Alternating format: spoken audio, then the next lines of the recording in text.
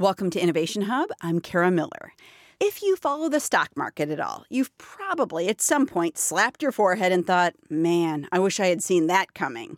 For example, it would have been awfully nice to know that the 2008 crash was on its way, or to know that money invested in the market in early 2009, which is when it bottomed out, would nearly quadruple by 2018. But nobody knows how markets are going to swing, right? Well, once, quite a long time ago, a couple of lucky guys knew exactly how markets were going to swing. Their names were Francois and Joseph Blanc. They were brothers, and they had a pretty good thing going, knowing the future before anybody else. What they did, and they were pioneers here, amounted to the very first telecommunications hack.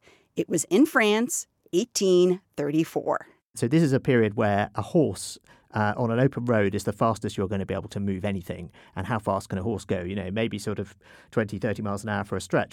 Tom Standage is the deputy editor of The Economist, where he has written about this very first hack. He says the Blanc brothers were successful hackers because they figured out a wily way to exploit something totally cutting edge, a new technology, a technology that was revolutionizing France, the telegraph. It meant that messages that had previously taken days to travel from Paris to remote parts of France could be delivered the same day. They could be delivered in, less than an hour, in a few minutes in some cases. And that really was a big deal. Standage is the author, most recently, of Writing on the Wall, Social Media, the First 2,000 Years. And he notes that the Blanc brothers weren't the first to try to know what happened in the market before everybody else, but they just might have been the smartest. So there were people using things like messengers and fast coaches and carrier pigeons to try and get that market information more quickly. What the Blanc brothers figured out, though, was that you didn't need to do any of that, and that if you exploited this system that already existed, that was the fastest telecommunication system on Earth at the time, then you could use that instead rather than having to faff around with carrier pigeons.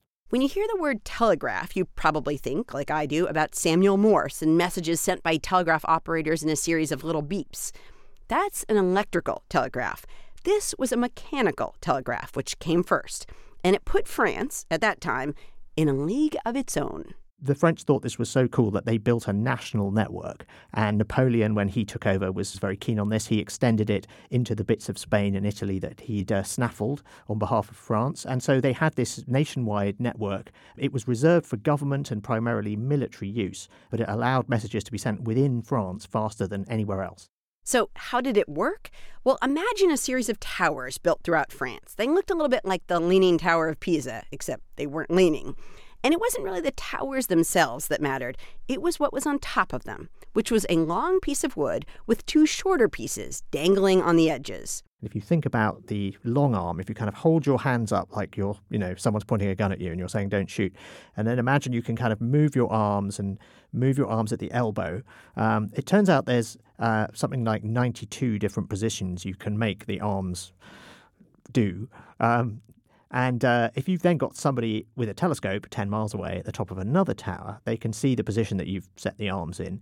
And if they've got arms on the top of their tower, they can match their arms to the configuration of your arms. And then someone 10 miles further along from them can see the same thing again. And so this was the first practical system that allowed you to send messages really quickly over long distances. So all of a sudden, these codes made with pieces of wood got messages across France, not at the rate of 30-ish miles an hour, which is how fast horses might go, but at the rate of hundreds of miles an hour. Communication suddenly had become nearly instantaneous. And the crafty Francois and Joseph Blanc were on top of it, which, according to Tom Standage, tells us something crucially important about the nature of hacks. Network attacks are as old as networks themselves. This is the first network in history, and it has an attack on it. So it's a reminder that with any new invention, people will always find a way to make a malicious use of it. This is an aspect of human nature. It's not to do with technology. It's to do with the way people are. And I don't think that's something that technology can or should be expected to fix.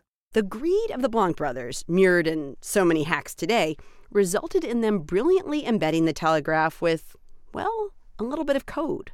And they were traders, and they were trading in Bordeaux, in the west of France, a wine region, as what we mainly think of Bordeaux as now. It took about 5 days for news to get from Paris to Bordeaux, And one of the things that was traded on the exchange in Bordeaux was French government bonds. And the price of French government bonds went up and down every day. And it would take a while for that news to reach Bordeaux because the price was set in Paris. So you had this strange situation where the market in Bordeaux is sort of lagging behind the Paris market. And if you could somehow get the information about which direction the market was moving in to Bordeaux more quickly than anyone else had it, then you would have a big advantage because you'd be able to make sure bets on the direction of the market's movement. So the brothers just needed to send a telegraph message to Bordeaux saying what had happened in the Paris bond market. Except regular citizens like them were not allowed to use this fancy telegraph system. So they bribed a couple of folks who worked in the system to insert, at a particular time of day, a certain symbol followed by a backspace, basically meaning ignore that symbol. To anyone not in on the scheme, it would seem like a harmless error that was being corrected. But that error told the Blanc brothers whether the Paris bond market had gone up or down. And the scheme would have kept going for a long time, except, as always, human nature and human frailties surfaced. The scam was only uncovered 2 years later, and the reason it was uncovered was that the operator at the Tours end, so the nearer to Paris in the city of Tours, fell ill, and in order to keep the scheme going, he revealed all to one of his friends and said, will you take over and sort of cover for me while I'm ill, and I'll cut you in on whatever he was getting. And his friend thought this was, not acceptable and revealed all to the authorities, at which point the Blanc brothers were hauled up in court, and but then there was a bit of a problem because there wasn't actually a law that said that abusing a government data network was not allowed because there weren't any laws about government data networks because no one had thought to make any of them. So the Blanc brothers were actually acquitted in 1837, and at that point they went off and started their sort of business empires doing other things. So you say from this story of essentially the first hack of a big telecommunication system like this, we've got sort of two lessons to be learned. Let's talk about the first one, which is avoid complacency. You want to talk about that? So there is this sort of tendency to think that if you haven't noticed anything bad, then there can't be anything bad going on. But in fact, many if not most cyber attacks are never detected at all. And it's only when they do things that are really visible, like ransomware attacks or sort of vandalizing websites, that people wake up to it. But that gives you a very inaccurate impression of what's going on, which is that there's an awful lot of things going on inside your network, that you probably don't know about. And you say the second important lesson here, this is my favorite one, which is that security is like a chain and humans are always the weakest link. Yes, and again, this is something that I think this is a lesson that we could remember today. That idea of security is like a chain with humans as the weakest link comes from Bruce Schneier, who is a great cryptographer and security guru. And his point, what he's saying there is that, there is this sort of fetishization of the idea that if you have clever enough technology, you can build a perfectly secure system. But the fact is that however secure you make the system, you still have humans feeding information in at one end and taking it out at the other end. And so if you can subvert those people, then it really doesn't matter how clever the system in the middle is. Do you think we have learned, at least to your mind, things that are really important about how you address those kinds of human weaknesses? So one of the ways that the French telegraph network was supposedly secured was that only some people had the code books. And if you didn't have a code book, then, nothing bad could happen. But in fact, you had people like the accomplice at Bordeaux who knew what some of the codes were and no longer worked for the company.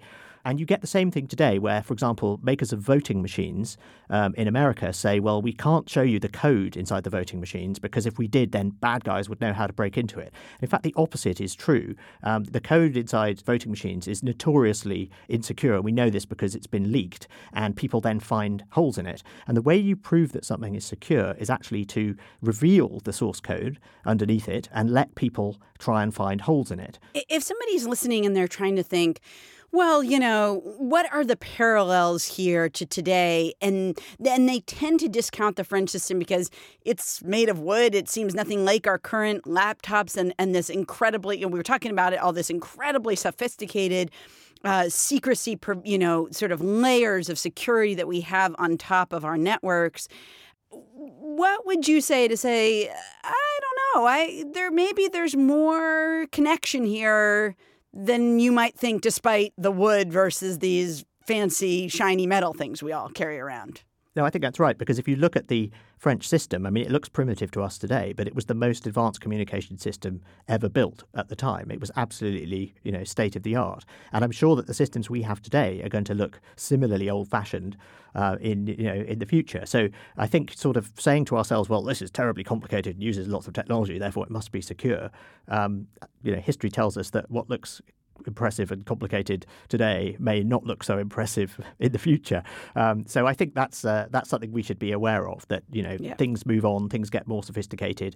And, we look at the Enigma machine, that the Germans used in World War II, and it was cracked. And that was one of the things that, started the computer revolution, the building of the machines that cracked it. That was a very sophisticated machine, but, anyone could go on the internet today and read about, the flaws that it turned out were built into Enigma that allowed it to be broken. And as a high school student can look at it and say, oh, okay, I can see how to... And that was like, a matter of national security and international geopolitics not that long ago. So I think that's what we should remember. Tom Standage is deputy editor of The Economist. He's the author most recently of Writing on the Wall, Social Media, the First 2,000 Years. Tom, thank you so much. Thank you.